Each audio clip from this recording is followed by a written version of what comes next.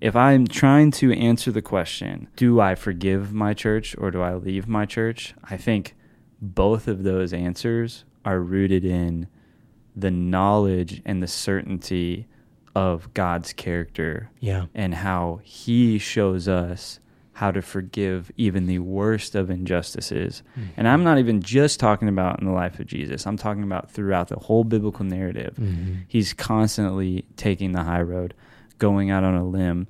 But he said, one day I will put an end to this. Yeah. All evil there will be an actual court date.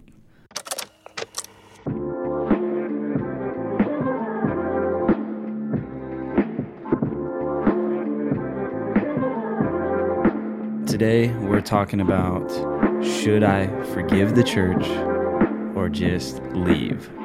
Now, this is a sensitive topic, and we've thought about doing this topic for a while.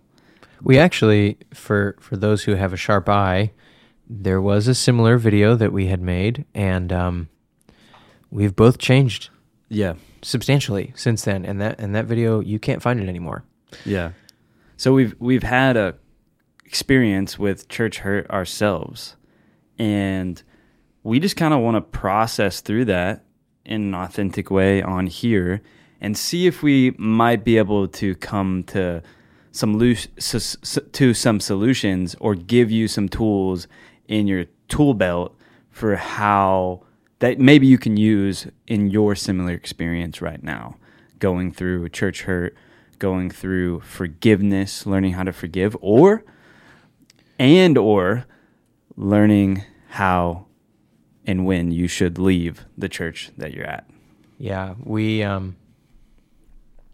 this is, I don't think we want this to be a counseling session or like us just spilling, but That's what it is, Michael. But having gone through it, through a little bit of it,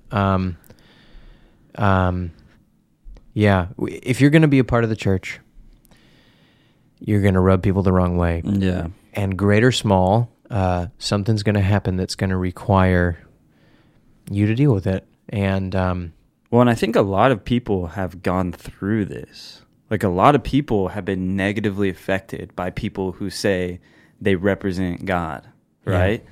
And that is a whole nother layer of pain. When this is supposed to be someone who is benevolent and good, yeah, and brings you pain, and it's hard to understand. And sometimes when you're in that situation, it's hard to understand like what is right or what is wrong, because this person is supposed to be a shepherd or people or the organization. And so yeah. I think I want to start with like, what are we to blame here? Like, is it like the church is an organization, a collective of believers, or do we blame individual people? Like, are we actually mad at individual people and upset with what people did, and that represents the church in this negative way, where now we're like, I don't want to show up to church because those people who hurt me are there. Yeah, and I feel pain because of it. I think the only safe thing to say, the only thing we can really say is it was not God. Yeah. It may have been people, individuals, or groups of people, or blow that up to an organization and the way that organization was structured at all those levels. Yeah, something in there may have hurt you. The only thing we can say for sure is that God did not do that. God expressed in the incarnation as Jesus Christ. When you look at him and what kind of a person he was, that's the whole message of the cross, is that he'll let you kill him before he'll hurt you.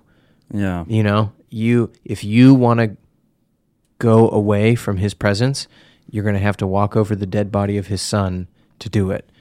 He wants to stop you from pain and from hurt and from shame and from fear, and he put his son on a cross to show you how much he loves you and that he is for your good, for love. Yeah. And that's easy to mentally acknowledge. Yeah. But it's harder whenever you feel the emotions of pain. Yeah. And it's like, But what we want to try to do, right, is we want to try to pave a path, potentially, to how real forgiveness, reconciliation Yeah. can happen. But often I think we may go too quick to a solution. Okay, here is the 3 steps of how you get forgiveness in your heart. So if you follow this method to the T, you will have forgiveness and you'll be able to continue your Christian walk and your effectiveness as a believer and a disciple of Jesus. But the reality of it is like pain is pain, and we maybe should not go straight to solution. It's like maybe first, like, how do I identify what is actually happening? I'll just say that I had a really clean-cut, smooth Christian walk with really nice church people all around me up until recently, and basically that was when people talked about being hurt by the church, I just, being straight up, would kind of scoff and be like, get yourself together, go back to church, just forgive, don't be such a baby. Yeah. I mean, being real, that would be, whether I ever said that or not, I was socially intelligent enough to not say those kinds of things, but at least in my heart, that's how I felt. Yeah. Until I experienced that pain, and the pain of, like, dear Lord, is just so real and overwhelming at times. But that's part of why.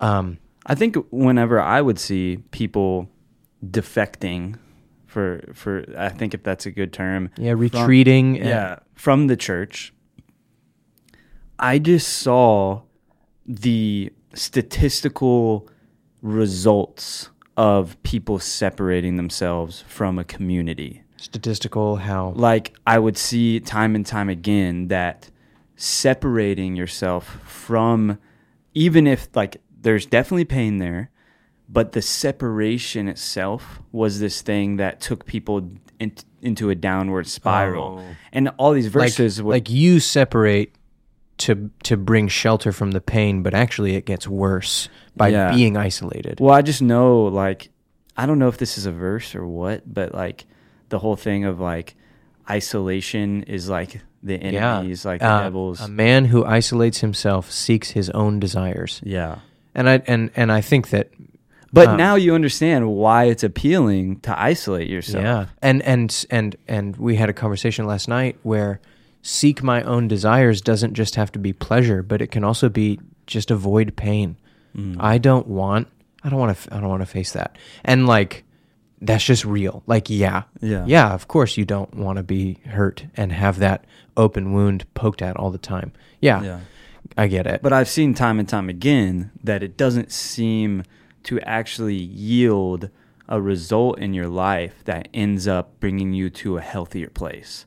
Yeah. Like, and that's the problem and the predicament. It's like, I don't want to be a part of this thing that brings me pain, and where those people are, or the organization, or whatever I'm associating with how I've been. The thing that is hurting me or has hurt me. I don't want to be a part of that. But I also know that if I go down this other path, most of the time it ends up in being more unhealthy. Yeah. And you see time and time again, people not returning to being a part of a community and a fellowship of believers ever again. And I think most people just make that trade. Yeah. Either they think, I'll be different, I can make it, I've got a real walk with God, and I don't need the pain-causing community to help me walk with God. I'll make it on my own. Or you just make that trade and you go, yeah, I'm going to walk away from all of it. So I guess first off, too, it's like there's a real problem, but what is the solution exactly? Because there's also oftentimes so much good and good memories wrapped up in these relationships you have in a certain church community. Yeah. Now, we put as part of the title an option of, like, or should I leave? Mm-hmm. Like, there's a time where there's other churches, there's other communities, but oftentimes I think what I've even observed myself, and this is like a raw and real place for us, is, well, this person leaves and goes to this other church, or I leave and go to this other church, and a similar thing happens there. And then once you've left 3 or 4 different churches and went and you keep getting hurt, it's like, what do I do? So it seems like oftentimes changing outward circumstances isn't always the solution. Maybe it's a good thing to, hey, I need a fresh start. I need to go to a new community, one that maybe is more encouraging or this or that. But I think the fear is like walking through, is this just my idea, or is this like something God's pushing me to do or like encouraging me to do? And identifying the difference of those things, it's kind of all intertwined and raveled. Yeah. And I think I know only just enough about this topic to be dangerous. Yeah. Yeah. I'm in no way even past a novice level, but somebody brought up the other day about something called cognitive behavioral therapy, which is like in the face of very strong emotions, teaching you to think about what's real and what's true. And that's why, like, even though, in the face of a lot of pain, having to consciously think this is not God's fault, you just have to. And that's like, in the face of a lot of pain, everybody just has to learn to think for a second.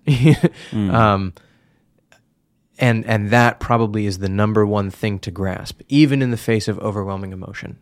This is not God's fault. Of all the people that hurt me, of all the things that are going on, of all the associations with the Bible or church or God himself, this is not God's fault. This is not the church he established. What his idea for church is not that. What his idea, his expressed personality in his word is not that. And so at the very least, having God and his word and his spirit speaking through his word personally to me is like, I have to at least have that anchor as I walk through the whole thing. So what is that process? What's the process of learning how to trust God again through some traumatic experience? And how do we go about getting to that place of reconciling and coming to the place, okay, this wasn't God who did this? I think a huge part of it just has to be the person of Jesus. Like looking at the Son. What did Jesus do? What was Jesus like? And that thing that's like, aside from any other representation of what you are, what you've done, who you're like, I have this one, you on earth 2,000 years ago, and I'm clinging to that one. Yeah. Because it kind of goes back to the biblical narrative, right? Where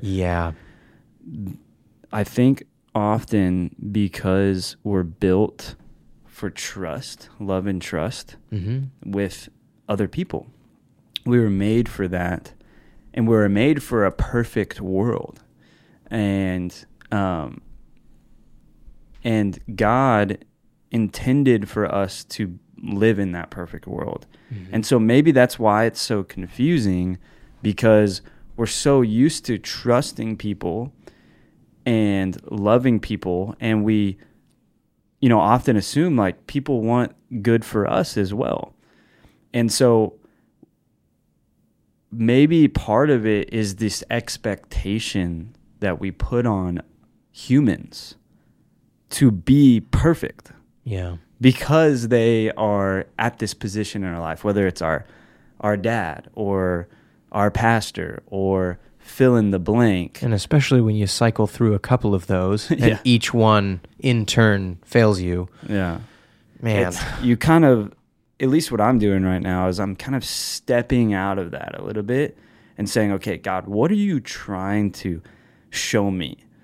And it seems like he is trying to show me and teach me how to be, honestly, in a way, not independent from anyone, but just dependent on one, being him.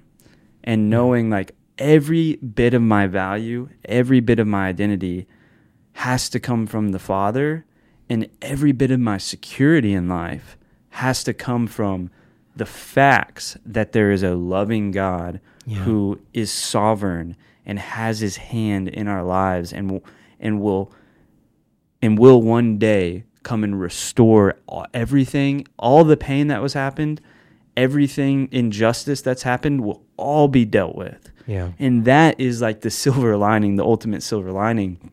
And sometimes when we're going through tough things, it's hard to see that silver lining.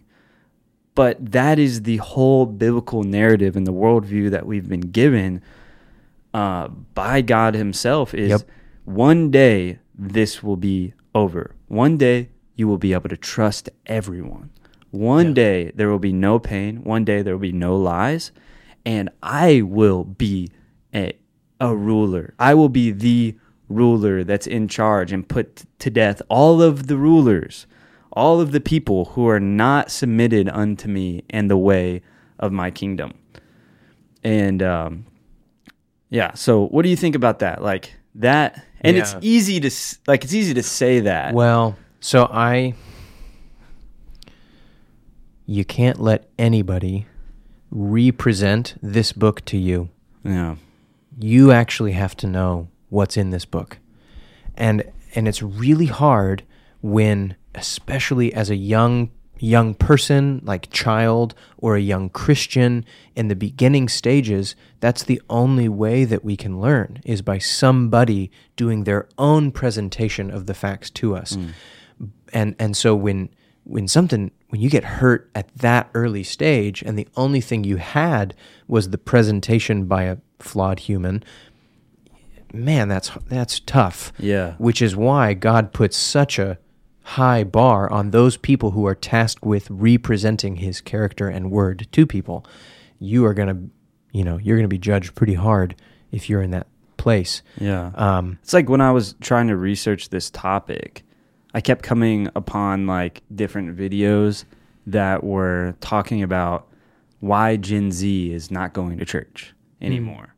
And maybe it's because like younger people have so much access to information and they start to see the hypocrisy in things. Yeah. And they're like, hey, I'm already dealing with all of these lies in the national news, politics, or whatever.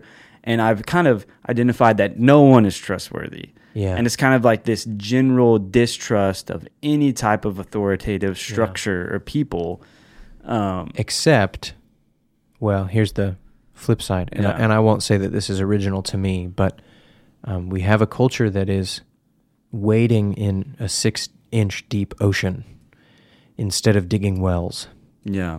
And so you have this 6-inch deep ocean where you just find liar after liar after liar after liar after hypocrite after hypocrite after hypocrite, or you are scrolling through TikTok and you find people talking about hypocrisy and lies and all that stuff. But that's why all of that is only a representation of this book and of the facts that are in that book and of the character of God himself.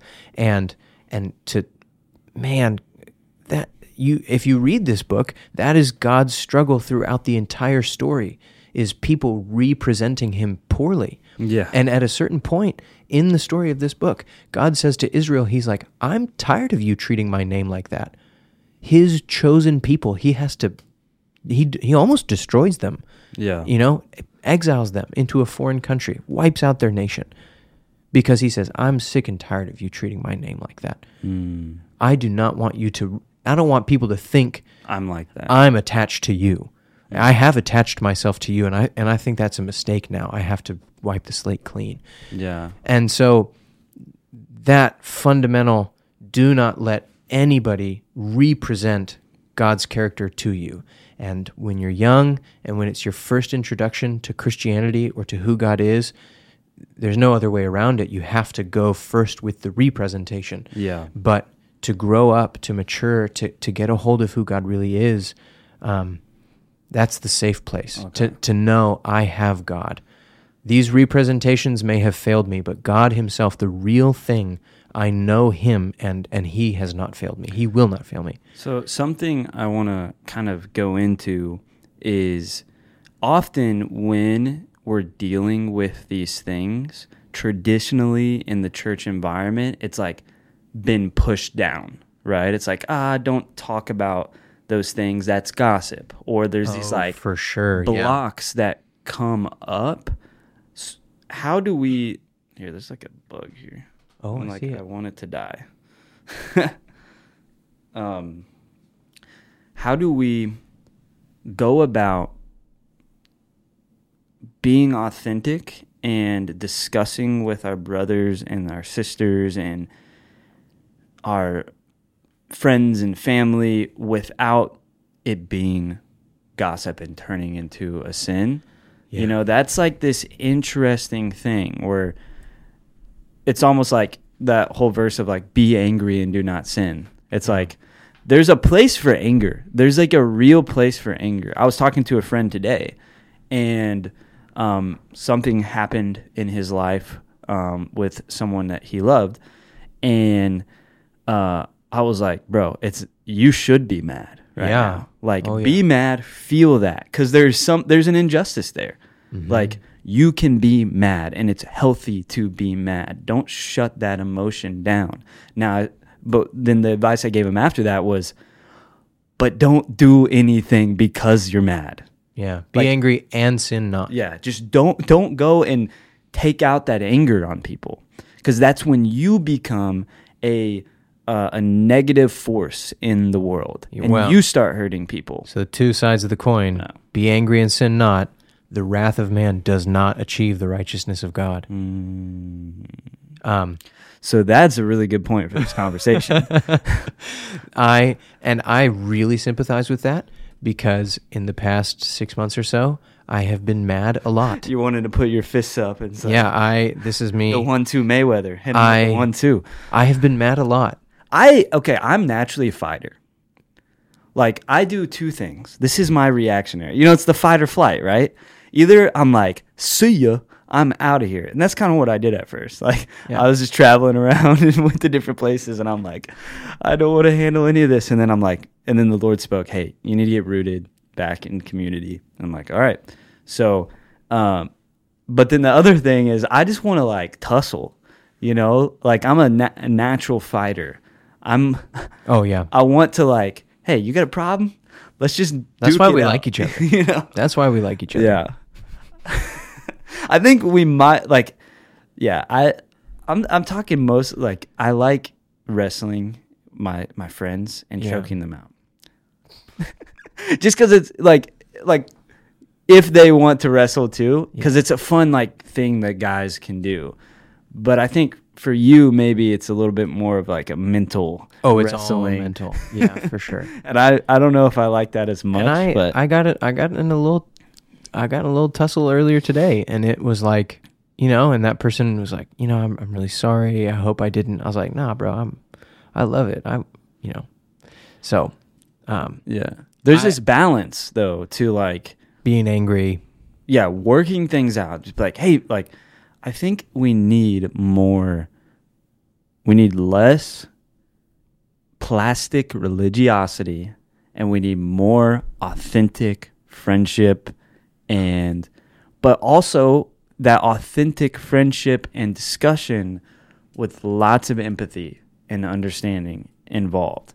Because sometimes you get these people who's like, let's just talk about it. And it's like, yeah, but it's painful to talk about. Yeah, that's me. And that's me. I'm the one who needs to like slow down. Yeah.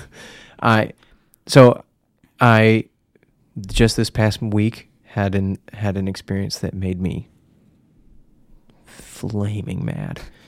And oh gosh. And I talked about it, and I talked through it, and even just yesterday somebody was given a really good point. They said, they didn't say this, but they said like, your emotions are really good at telling you what's going on. And my own analogy to pin on that is like, it's like the dashboard on your car. Those emotions are telling you the lights that are coming on. But then you have to go like, why and what do I do about it? You know, you can't let the dashboard run your life, but they are like, hey, if the check engine light comes on, don't ignore that. Yeah. You can't put a piece of tape over that and make it go away. But it is good at telling you something's going on, but you have to stop and really go check it out. Okay, the check engine light is on. I'm angry today. Yeah. What is making me so angry? And that was part of earlier this week when that happened to me. I had to talk it out. I had to talk it out with a couple of people. Like, this is making me mad. Why is this making me mad? And then I got all the way down to the bottom of it. And I said, yeah, that's what's making me mad. And then actually getting to deal with, and so I'm not confronting people out of my anger. I get to confront people with the real thing that's like, hey, this is what's making me mad. Can we fix this, or at least talk through this? Not in my anger anymore. Yeah. But I feel like the emotion hasn't gone away, but I feel at peace because I know what it is that's actually going on that's making me upset. Yeah. And I can tackle it. I can tackle that. I cannot tackle anger. I can't shove anger down. I can't make the check engine light go away by covering it up. But I can go hunt down the problem, and then, you know, it's like that. It's like when you find the problem that's wrong with your car and you finally fix it. And you go, now I can be at peace. Because now I know I can go on Amazon. I can buy the part. I can do what it takes to fix it. But just staring at the check engine light just makes your anxiety go through the roof. Yeah, and I think what you're talking about is communicating in the midst of strong negative emotions. And that, because there's going to be times in life where we feel very strong negative emotions. And that's going to cause us to want to be reactionary, to enter into all these different defense mechanisms. But in order to stay a healthy human and a healthy believer, a healthy Christian, and maintain the relationships that matter to us and not spiral into, whatever that dark void is, we have to learn and rely on the Holy Spirit, or have the courage to start to process and work through those things. Now, the question is, how do I know if I'm just gossiping about something and I'm not really getting anywhere, or I'm being constructive in the way that I communicate and process through it? Because even one of the things you said is like, I just need to find the solution. And I think part of that is like good identifying, okay, this is what's making me upset. And then I think pausing there and sitting in that, be like, and feeling what you need to feel. Yeah. And going through that process of grieving and processing the emotions and inviting the Holy Spirit into that process, and then going out and solving it. Because often I think what, like, the original part of like, do I leave my church? It's like, well, this is where the negative emotion's coming from. And so I know the solution. I'm going to pick up and leave. Yeah. Or I'm going to go and confront this person and do this or do that. Yeah. Is there an actual solution to these problems? I think, well, just one snapshot. I think the dream of a Christian community that is committed to love is one that where my friend is experiencing strong negative emotions of anger or fear or sadness or shame, I can bear that burden with them. That is the dream of a loving Christian community that is committed to each other. That is like, I am going to be in a relational harmony with you because above all else, above my own negative emotions, and I will share that burden with you no matter what, because that's what I want. I want us to be good, and I want you to be good. And that's the dream. Is it time to give up on that dream? No, I think that's the dream of the kingdom of God. And we are always going to fall short of it. We're always going to be striving for it. But that's what we're working towards. That's the dream. And I think it's only when we give up on that dream, when we say the church will never be that, it's only when we give up that we lose. As long as we say, man, I don't have anything like that in a 20-minute driving radius. I don't know of a church near me that will be that. That's just going to be real. But when we give up on that dream is when we lose. And at the very least, I can be that for someone. I can be the kind of person that I would want for me. That's the golden rule. I want to be the kind of person for someone else that I wish they would be for me. And together growing into that thing is called discipleship. Through the instruction of the Holy Spirit, how can I be that for someone else? And that doesn't look like just ignoring it and saying, hey, get over it. No, that means really being with someone, like sitting with them. Weep with those who weep, mourn with those who mourn, like that. And that's not cool. That's not comfortable. It's not easy. It's not easy to bear somebody else's burden and work through negative emotions like that with them. But I think that's the dream. And when Christians and churches fall short, that's where counselors are great, I think the dream is that there would be Christians and pastors who could do that with you. The reality is that that's not always true. Yeah. And I had really good friends that I could blow off some of my steam with and talk with, and they talked back to me and helped me work through it and get to the root of it. But there's, what I was dealing with was relatively a very small thing, even though it made me very mad. Yeah. But there's really big things that people just are not equipped to handle. But that's where counselors and professionals come in, and they are equipped to do those things. Yeah, I started going to a counselor, and what I've realized in the midst of it is that the whole problem isn't just that I've been hurt by church or a pastor or whatever. There's so many layers that are coming up of like, unveiling other things that have been there stagnant that no one's poked. And now that it's been, oh my gosh, I want this bug to go away. And now that it's been poked, it's like, here comes some underlying issues of like, why this hurts so bad? Well, this hurts bad because this thing happened in my past, and I just got over trusting, older authority, pastors, whatever. And I just got to a place, and then it happens again. It's like layers and layers and cycles and cycles of. But I think the thing you're saying is so true. It's just like, don't give up. Like, don't give up on people. I've seen so many people that are like, I just don't like people. And it's like, that's tough. Yeah. That's tough.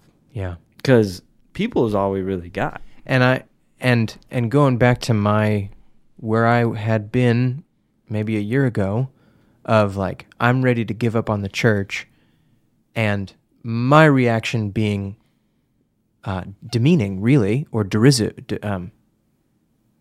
with derision, like, oh, come on, you're just giving up, you're just a baby. And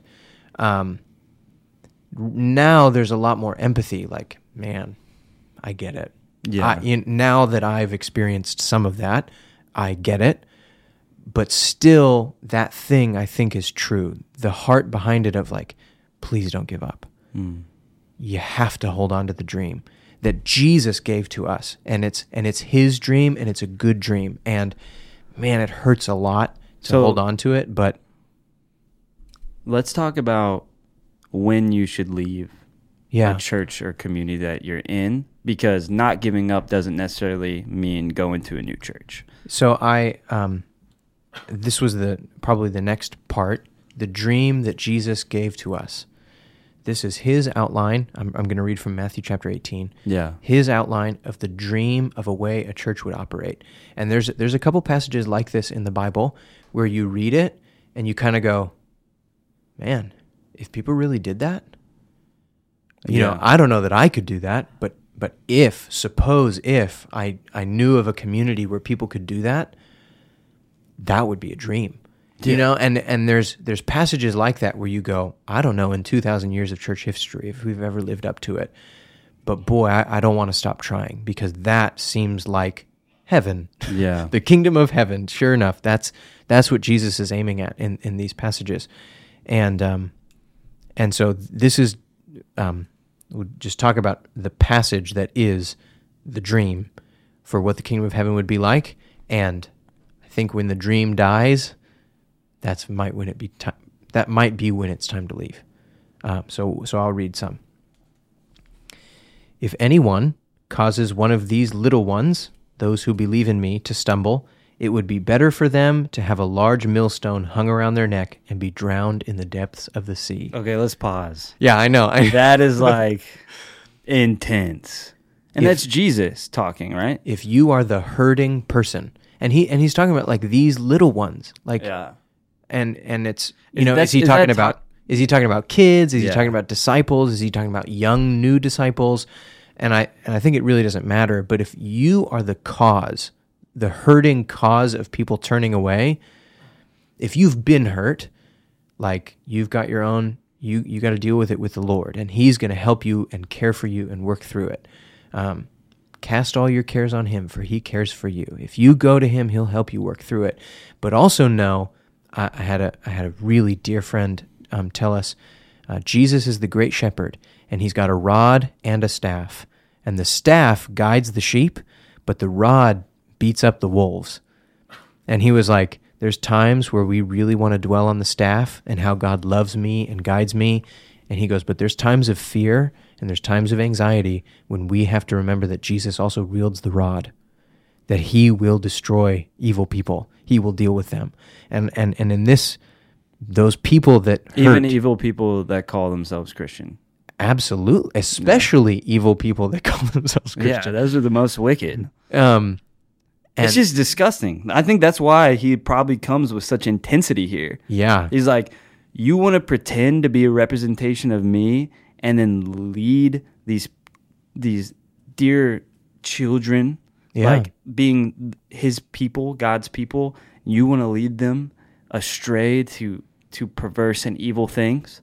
Like it'd be better for you to drown. yeah, Like, yeah. what the?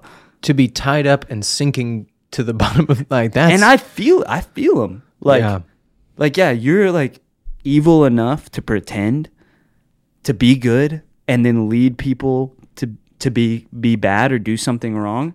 It's like, or yeah, just use that influence and position to hurt people. Yeah. Even just that is like, and so Jesus takes that very seriously, and there's comfort in that, and this is even like again making the point, God didn't do this. Whatever hurt it is, God didn't do it.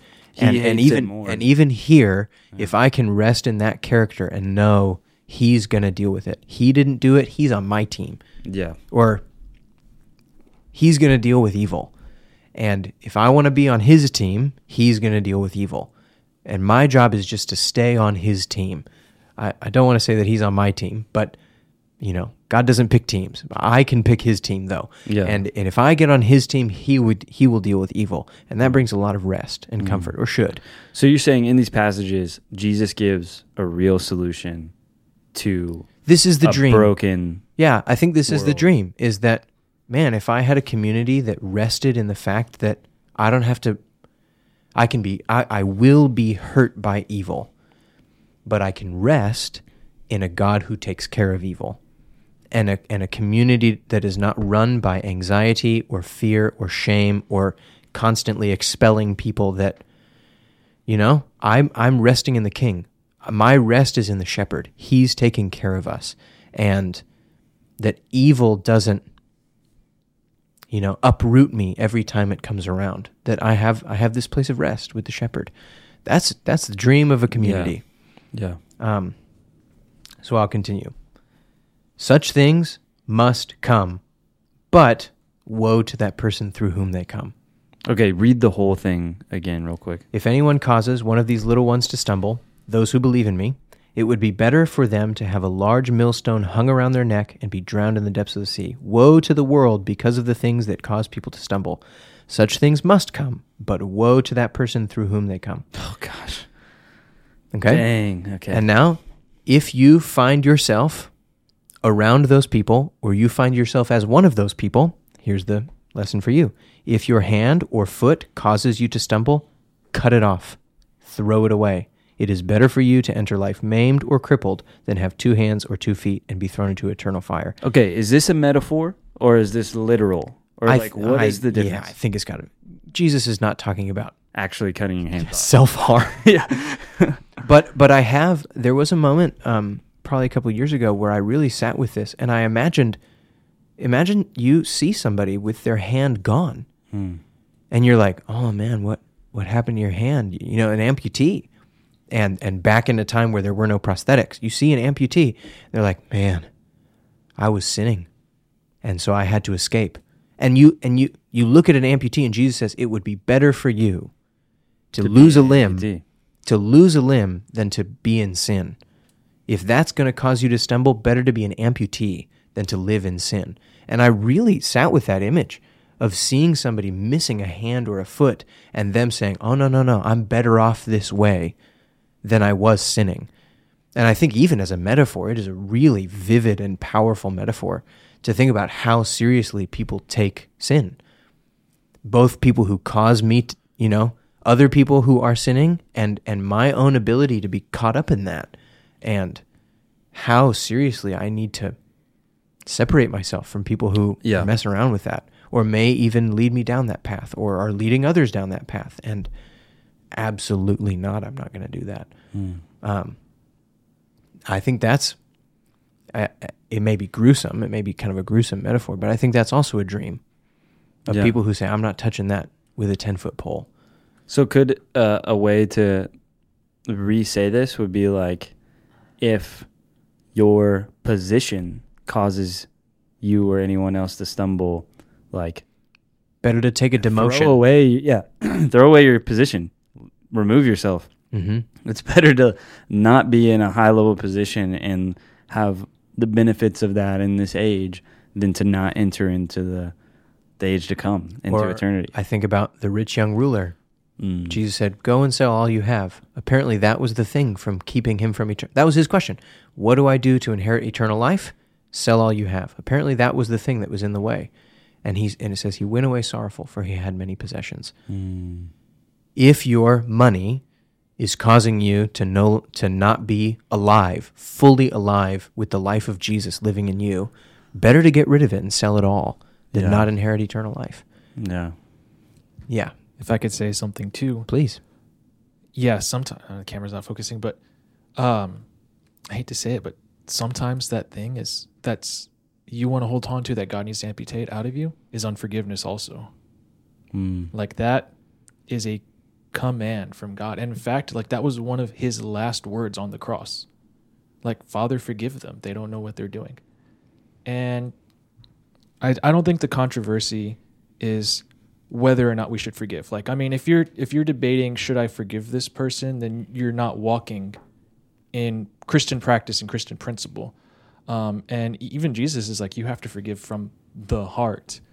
But I think what we're getting at here is, when you forgive somebody, do you necessarily have to stay around them? Is that the community of choice that you need to be in? Because I know for us, like in the past, one of the issues we had was somebody really knew spiritual principles and really knew this command, you have to forgive. But instead of using that to bring us into closer relationship with Jesus, because that's what this is really, is forgiveness is not necessarily a thing between you and that person. It's a thing that keeps you close to Jesus. It's a thing that's necessary and vital for your walk with God, and that's why he commands it. But the issue is that this person was using forgiveness as a way of leveraging control.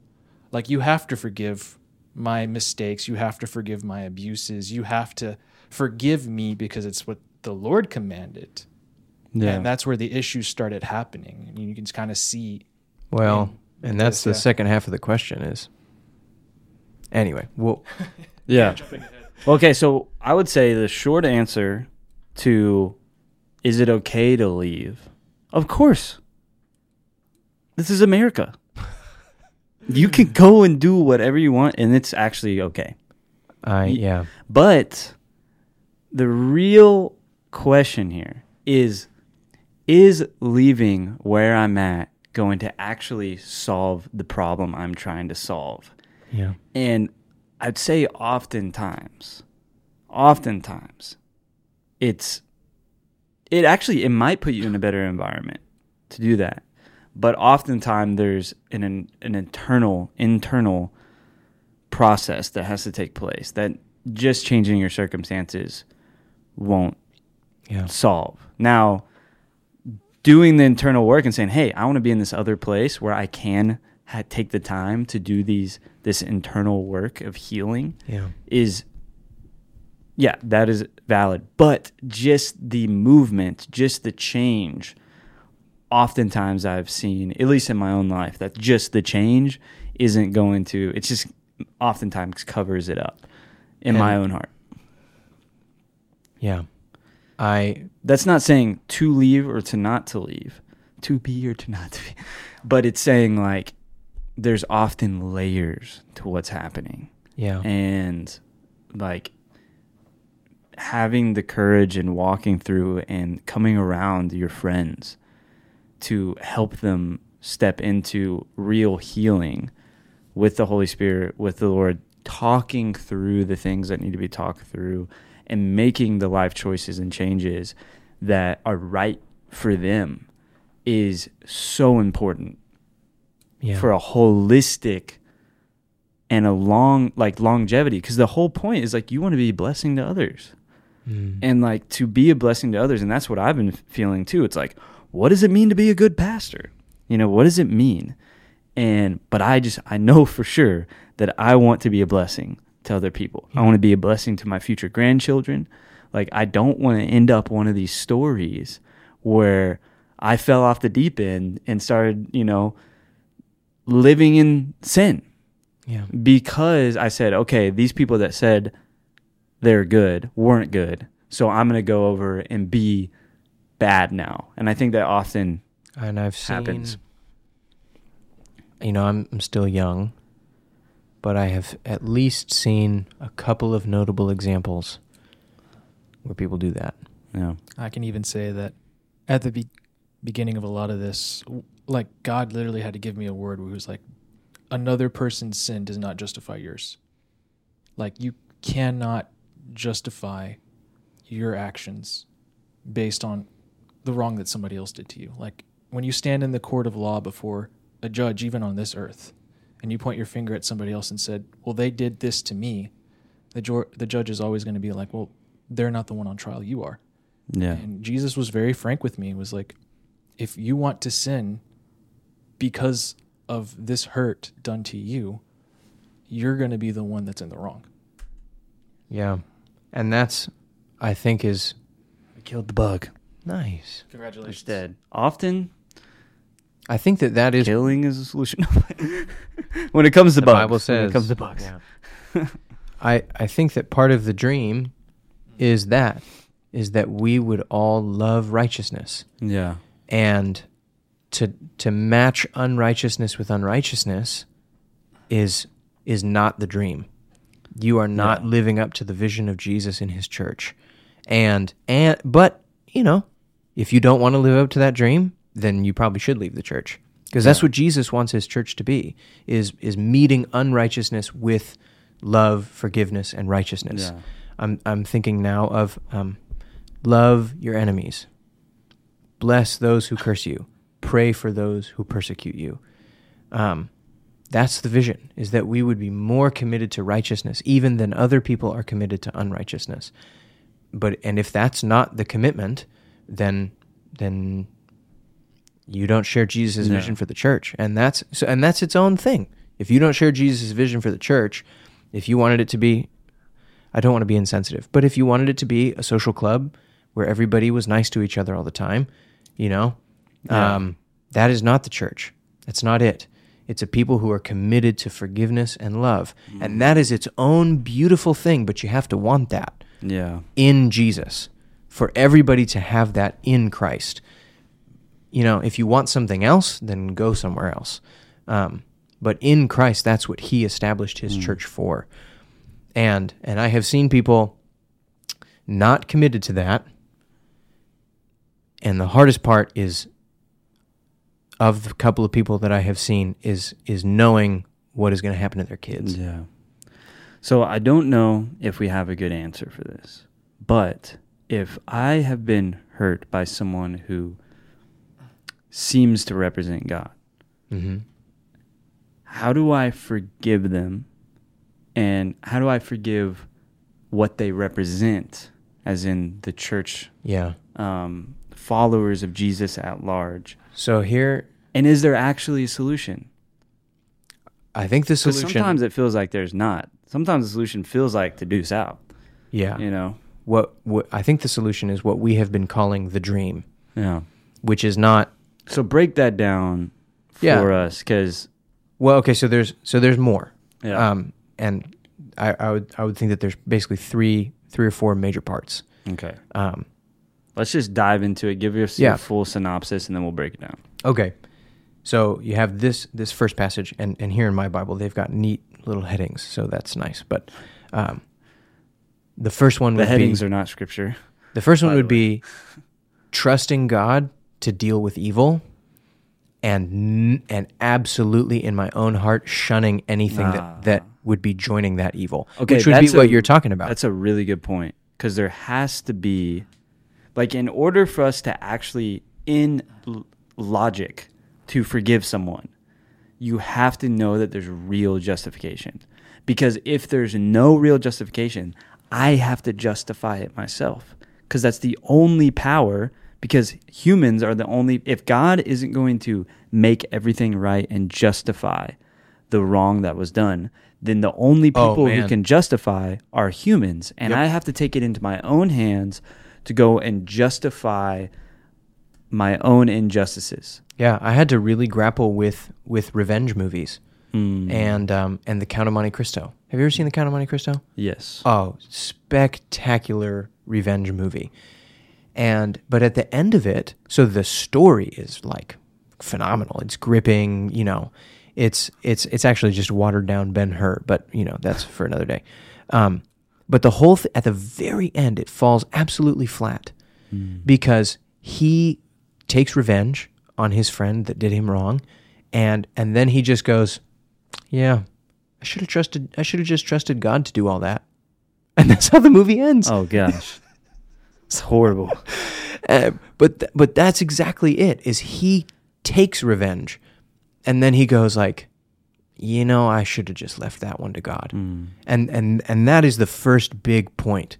Is I cannot turn around and react my way. I have to trust in God to be able to deal with evil. That is step number one. Yeah. Of this whole thing. Well, and it's easy, like, to see that in movies, right? We watch a movie and we're like, forgiveness is beautiful. Like when someone forgives someone that doesn't deserve it, and this person that deserves something there's grace that is enacted, and then because of that love and grace that these people showed them, they started to change, Yeah. and then they became better because of it. That's the dream. Yeah. You see that and you go, I want that, until It's somebody hurts beautiful. you. Yeah. And then you go, you're in it and you're like, what the? Because we- it's painful. My wife and I- Why is it so painful? And that's the whole thing with like this whole like materialistic like idea of the universe or of mankind or humanism. It's just like, well, it's all just a bunch of molecules and like neurotransmitters and and emotions are just constructs. And it's like, yeah, say that to the emotion. My wife and I, we were watching Hamilton. Nice. You I ever love seen it? I love And Hamilton. then I love in the Hamilton. latter half, when he blows up his whole adultery thing, and they sing, and there's that whole song about her forgiving him and them reconciling. And apparently, I mean, just by the way they portray it in the song, there's not really like a documentary basis for that healing process between them. But and every once in a while, we'll look at each other and just be like, forgiveness. but that is like, that's it. It's the dream to know that is possible. Okay, so the next part, so that's the first one. Yeah. God will deal with evil, and I do not have to commit evil. I have to keep that far away from me. The second part, though, is that next move. What do you think if a man owns 100 sheep and one of them wanders away, will he not leave the 99 and go look for that one that wandered off? And if he finds it, I tell you, he is happier about that one sheep than the 99 that did not wander off. In the same way, your Father in heaven is not willing that any one of these little ones should perish. So it's one thing when, the world hurts you, when just straight up bad people hurt you. But when we're dealing about Christian to Christian, part of the dream, and I think this is probably one of the hardest parts of the dream to get to really believe in, is that God wants mercy. God does not like punishing people. And in the revenge movie, or in the revenge mood that we carry, we want to see justice. I want to watch you get punished for what you did to me. But the part of this dream is that a community who does not like punishment, who just wants to see everyone saved, please, if you would just stop doing that hurtful thing, we could be friends again. We could be a community again. We would forgive you. We would love you. And that's Paul lays that out. I mean, in I can't remember which one of his epistles, he literally lays out the first move, and then even the second move is not rebuke and toss the person. I just smacked the mic. Or toss the person out. He's like, okay, on the evidence of some witnesses, you go and you confront the person. And we're about to get to that. That's actually right next. That's it. He literally lays it out. There's a biblical model for all of this. We are not just flying by the seat of our pants. Yeah. But to do that, you have to want forgiveness. You have to want relationship. You have to want not one of these little ones to perish. Well, and that's what you're choosing by saying, I'm becoming a follower of Jesus. You're saying that I am the one who is choosing to take the high road. Because I was talking to someone I love recently, and I'm like, why does it always feel like we're the ones having to go out on a limb for other people? And you're just sick and tired of being I don't want to be the one on the limb always. But it seems like time and time again, that's what the Lord's asking me to do. And that's what I feel obligated to do, is go out on the limb, because this person doesn't know what they're doing. Yeah. They don't know that they're being hurtful. Sometimes. So some people, and it's I got to go out on the limb. Hard to be the hands and feet of Jesus. Yeah. And we'll just skip to the last parable. So this whole thing ends. I'm skipping over a part, but this whole thing ends with Jesus telling about the unforgiving servant.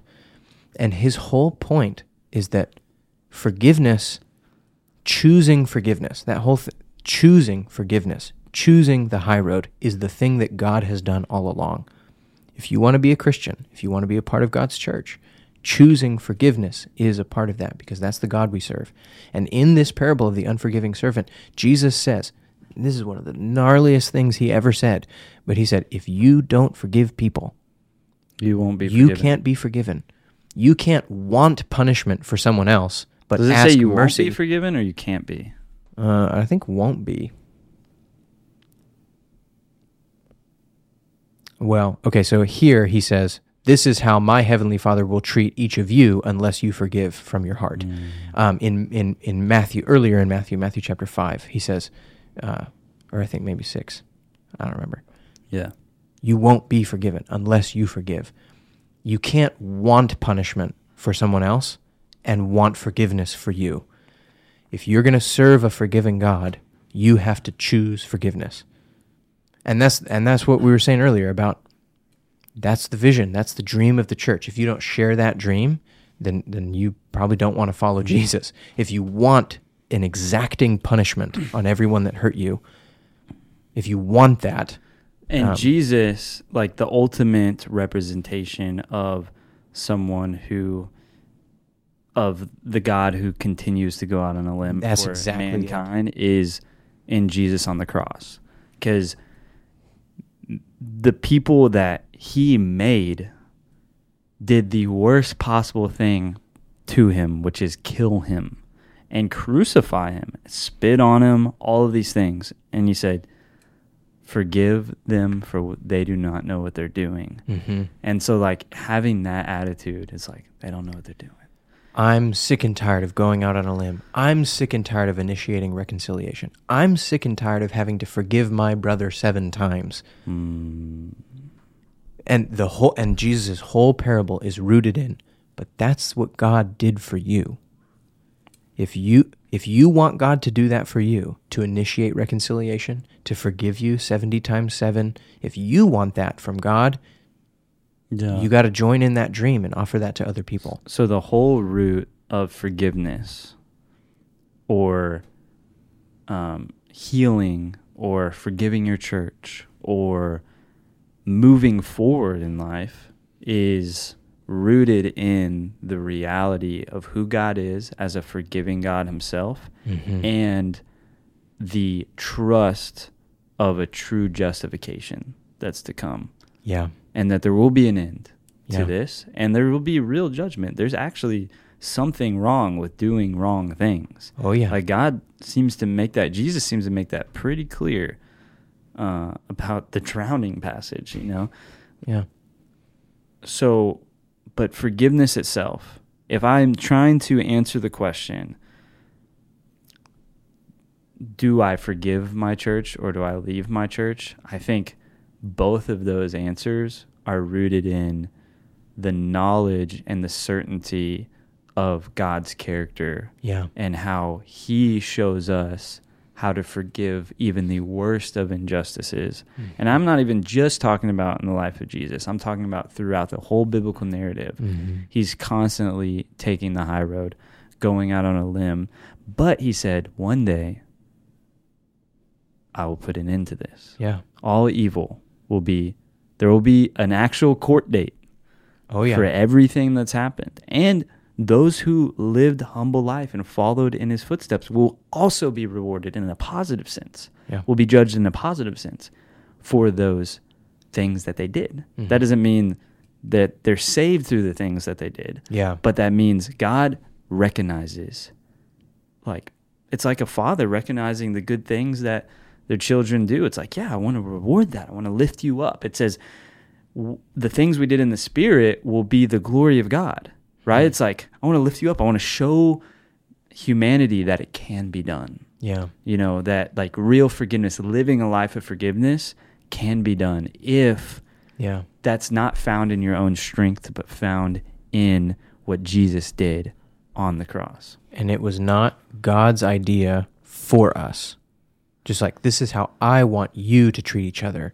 This is what God has always been doing. He said, this is how relationships are healed, is through this forgiving commitment to love and life together and repentance and reconciliation. And God has been committed in himself to that process, to that dream. He has always pursued that highest goal of reconciliation but also repentance. And so if I'm going to leave the church community that I'm a part of, the only way to be truly free is to leave with real forgiveness. Knowing that I was committed to that dream. And still are. And I still am. I am going well, I think we've put off the answer for this long, but I think we're still exploring. Yeah. The only reason why I would leave is if my church community is just by and large no longer committed to that dream.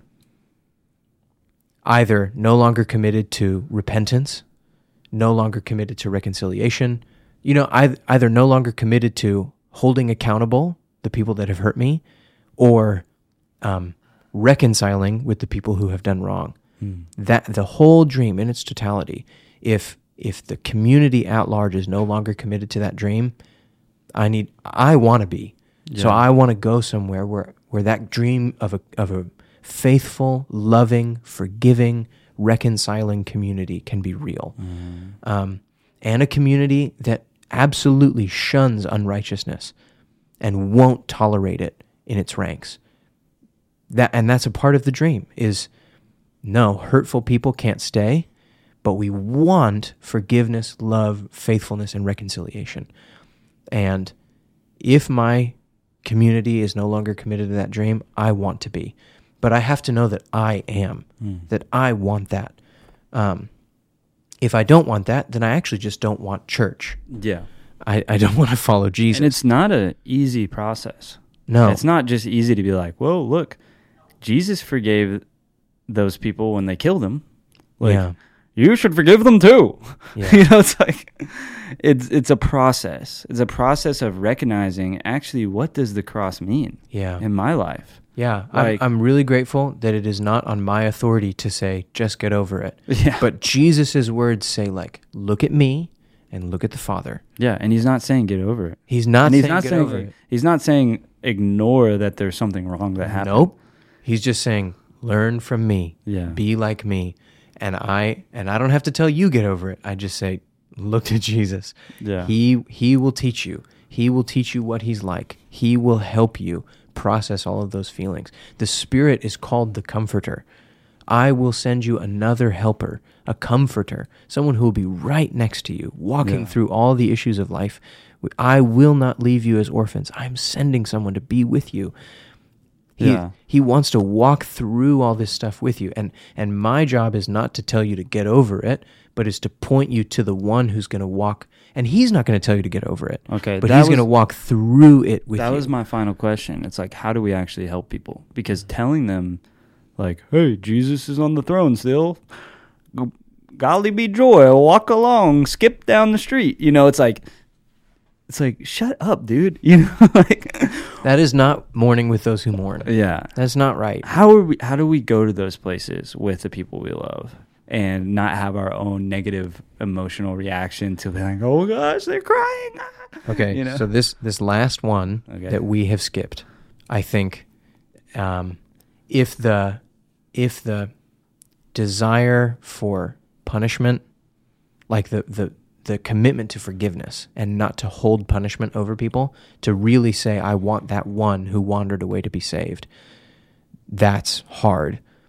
I think this one, actually enacting that with the courage, this next section is probably even harder, because it is the enactment of that commitment where this is what it says, go to the person who hurt you alone and confront them and say, you hurt me.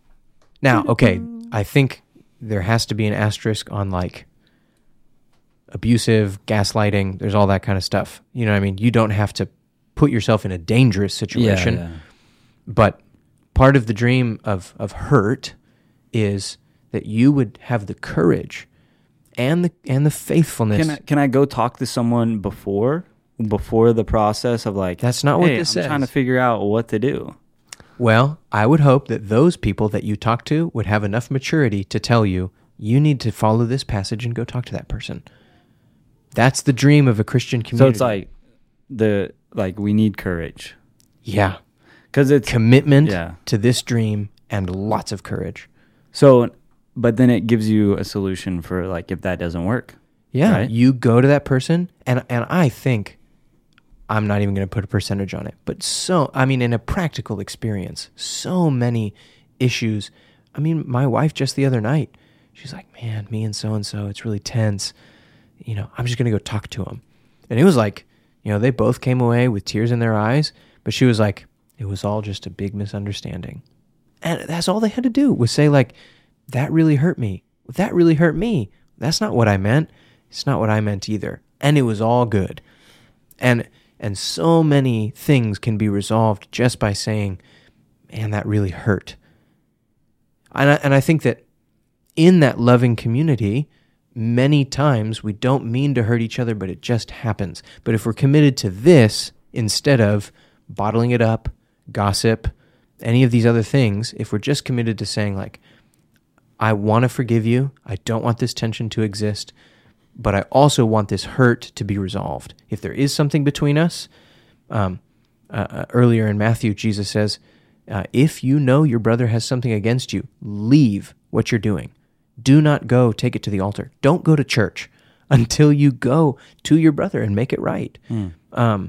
That kind of commitment to confrontation, and we always think of confrontation as Bad. yeah, or like ugly or full of emotion or anger. But frankness, honesty. I think that is the honest, childlike spirit of, hey, this really happened and it hurt me. And that kind of vulnerability is the dream. So do you think oftentimes, though, some of the people that we want to go and confront, like just in a healthy way, like this pastor is saying, build up unhealthy boundaries that keep people from being able to feel free or to be able to talk to them? Can you say that again? Like, let's say, like a church pastor has like tons of power around him, like they're Stephen Furtick or something like that. I don't know Pastor of a megachurch. if he's a good guy or a bad guy. Yeah. But But just like, the level of influence we're talking about. yeah. And I'm sure it'd be hard for any random person, Yeah, off the random streets to walk congregant. up to them. Is that part of the problem? Is like we kind of just have this structure built in such a way where it's like, this guy is practically Jesus to our congregation, and like, this is our leader. We trust our leader. We follow our leader. I had a conversation with somebody today, and I told them, and we were talking about people who were hurt and how I was hurt and how I was dealing with it, how they were dealing with it. And I just said, one of the things that changed the American church the most was the car. Because I no longer had to face my neighbors. I could go away somewhere else to the people that were like me, to the people who got along with me, and I could skip out on them and drive somewhere else if I didn't like it. Yeah. And the level of comfort that the car provided me in a church setting, that I can hop around to wherever I want. And we were talking about this passage because I said, if all you've got is the people within walking distance, or let's say you're even in the first century, You have to be friends with people who are different than you. If you want to be in the church, you got to find the narrow way. Yeah. You have got to figure it out or leave. You can't drive somewhere else.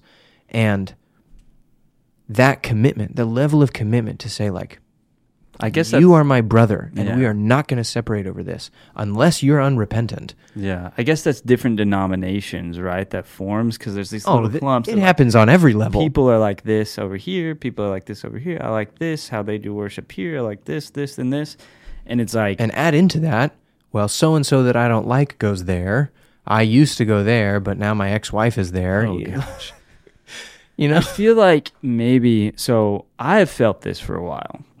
And as we're kind of wrapping up this episode, is I feel like the Lord in the West specifically, but probably the global church, I don't know how to speak upon the global church, is restructuring like authenticity in the church, is restructuring like the ear saying to the eye, I don't need you or whatnot, because I feel like God really wants a church that walks in the fullness of the fivefold ministry or whatever you want to call it, like the fullness of the unique giftings of each individual, and for that collaboration to happen where not one kind of gifting is seen better or one type of vocation is seen better than another, that there's like this new collaboration happening between ministry and marketplace, like coming together. There's a lot of hope there. There's ways that we can utilize marketplace structures and ideals and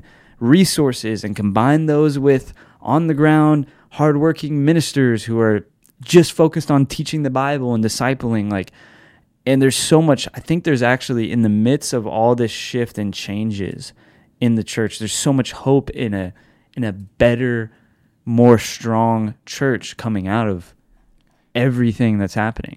Like, Wow. even with the COVID and like people not returning to church and all these things, it gives you a chance to take a look at what's going on and be like, hey, we can come out stronger. For this topic specifically, it is hard to the commitment level necessary for this to be real, for this dream to be actualized. It's hard to be committed like that to a faceless church, action verb church. Yeah.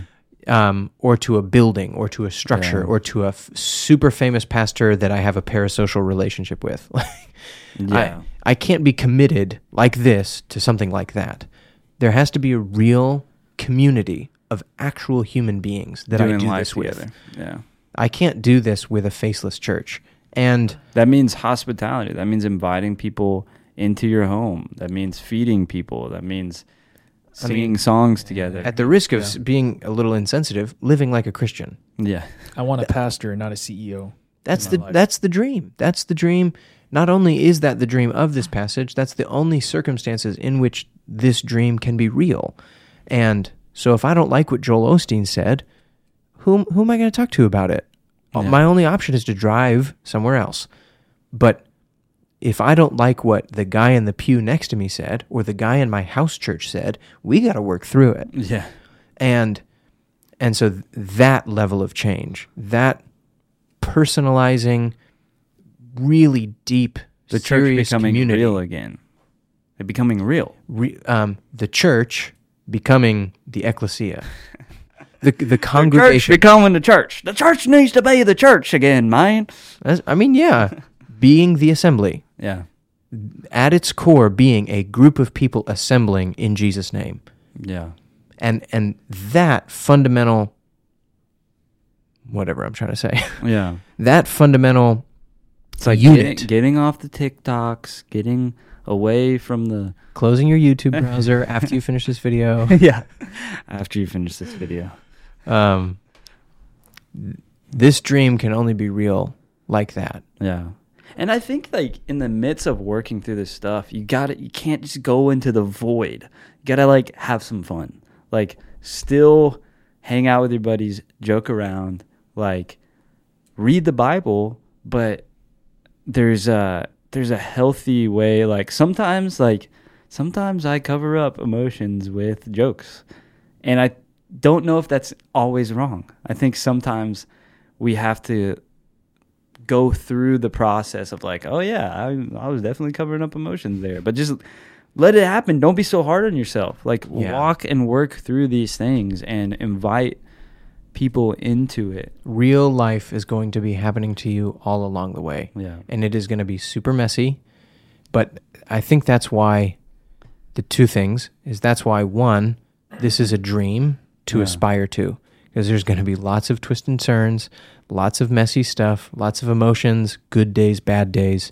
But this, like as a guiding star, you know, all these different parts in my life do not look like that, but I want that.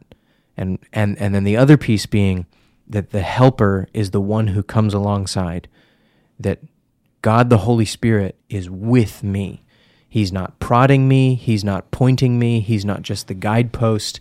He is with me. When I wake up, when I go to bed, when I'm mad, when I'm sad, when I'm covering up my emotions, when I'm vulnerable with my emotions, through all of it, he sees and he's with me. I don't have to worry about him leaving me for a time and me having to deal with it on my own. He never tells me, now you deal with it. He says, we're going to deal with it. And if I want that, I can have it. If I want God with me, I can have that. And so that part of the dream as well is that there's a comfort in that, is that the journey is with God, the Holy Spirit. Yeah. Any last words? Do you feel like we answered the question? To the best of our ability.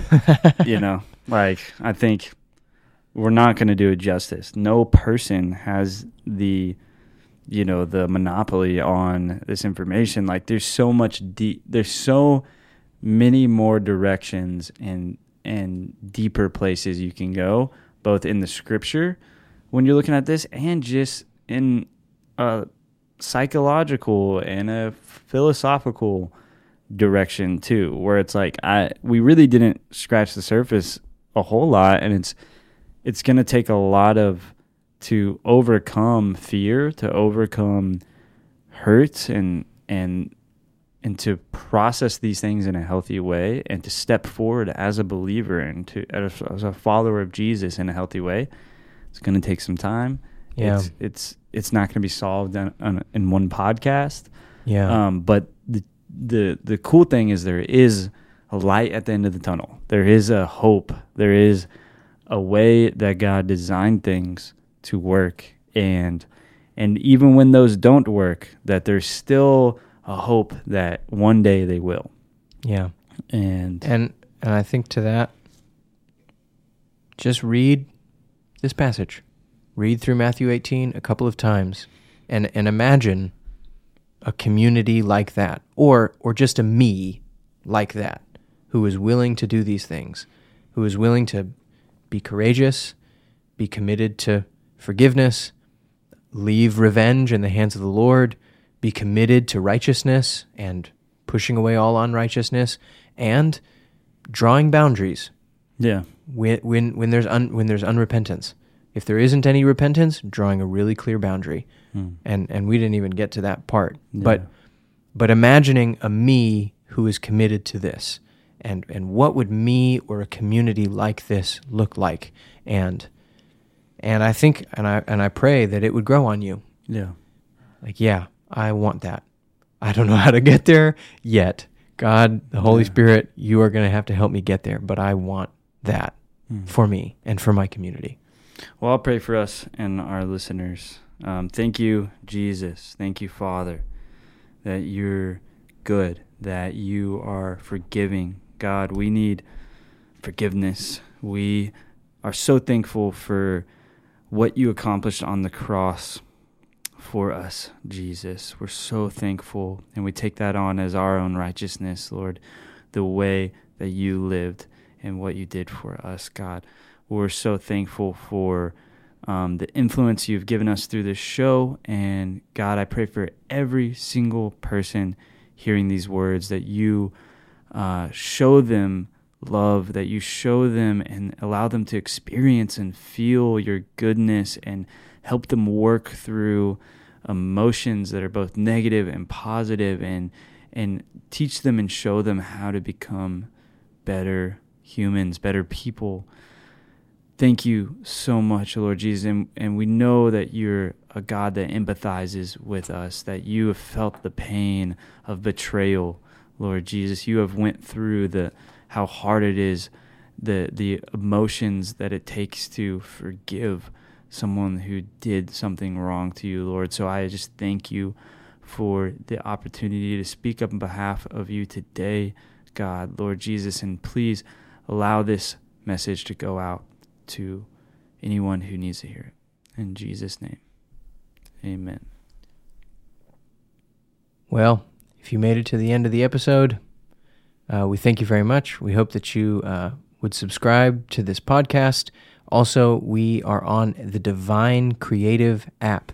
If you would like to support this show, what Bailey and I do, you can give to Get to the Heart on the Divine Creative app or the Divine Creative website. We thank you guys so much for your commitment to us and to this episode, and we hope to see you next week.